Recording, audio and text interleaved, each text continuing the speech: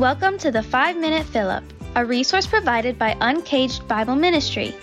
You can learn more about Uncaged by visiting our website at uncagedbibleministry.com. Listen now as God's Word is brought to us by Pastor Tony Tice, or as I like to call him, Dad.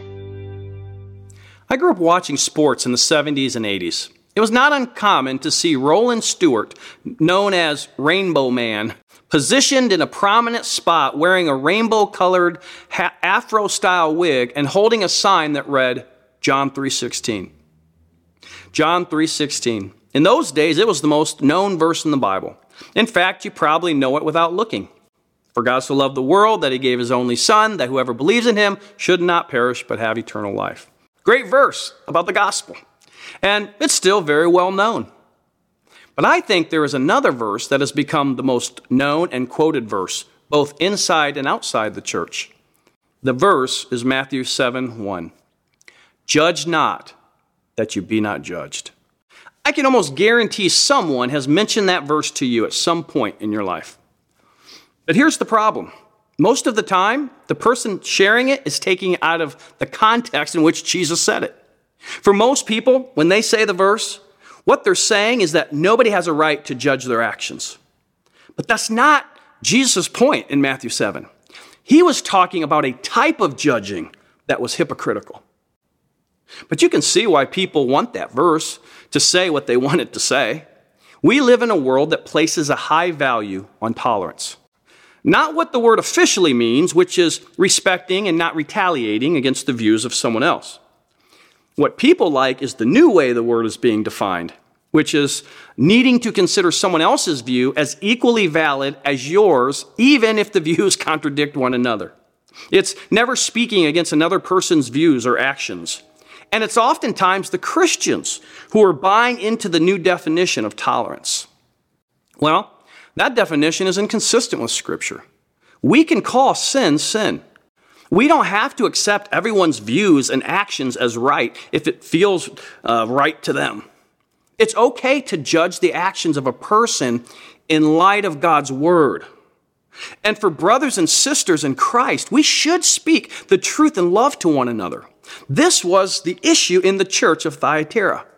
Let's take a look at Revelation 2, verse 18 through 29. And to the angel of the church in Thyatira write, the words of the Son of God, who has eyes like a flame of fire and whose feet are like burnished bronze. I know your works, your love and faith and service and patient endurance, and that your latter works exceed the first. But I have this against you, that you tolerate the woman Jezebel, who calls herself a prophetess and is teaching and seducing my servants to practice sexual immorality and to eat food sacrificed to idols. I gave her time to repent, but she refuses to repent of her sexual immorality. Behold, I will throw her onto a sickbed, and those who commit adultery with her I will throw into great tribulation unless they repent of her works. And I will strike her children dead, and all the churches will know that I am he who searches mind and heart, and I will give to each of you according to your works. But to the rest of you in Thyatira, who do not hold this teaching, who have not learned what some call the deep things of Satan, to you I say, I do not lay on you any other burden. Only hold fast what you have until I come. The one who conquers and who keeps my works until the end, to him I will give authority over the nations. And he will rule with them a rod of iron, as when earthen pots are broken in pieces, even as I myself have received authority from my Father. And I will give him the morning star. He who has an ear, let him hear what the Spirit says to the churches. Okay, a lot going on in these verses. But I want us to focus on the weakness of this church. They refuse to deal with sin. The sin of a woman nicknamed Jezebel after the evil queen from the Old Testament. The church needs to start taking sin seriously. We have to be willing to speak the truth, even if it's unpopular in our world.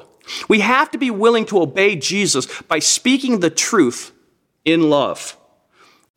Is there someone who needs to hear the truth in your life? Will you go to them? But just make sure you go to them in love. May we have the courage and the conviction to stand up to sin around us. May we love people enough to lovingly confront when that is needed. Amen. We hope you were encouraged by God's Word today. You can join us each weekday morning for a 5-minute fill-up. And for other teaching, writing, and training resources, don't forget to check out our website at uncagedbibleministry.com. The mission of Uncaged is to help people fall in love with the Word of God so they fall more in love with the God of the Word.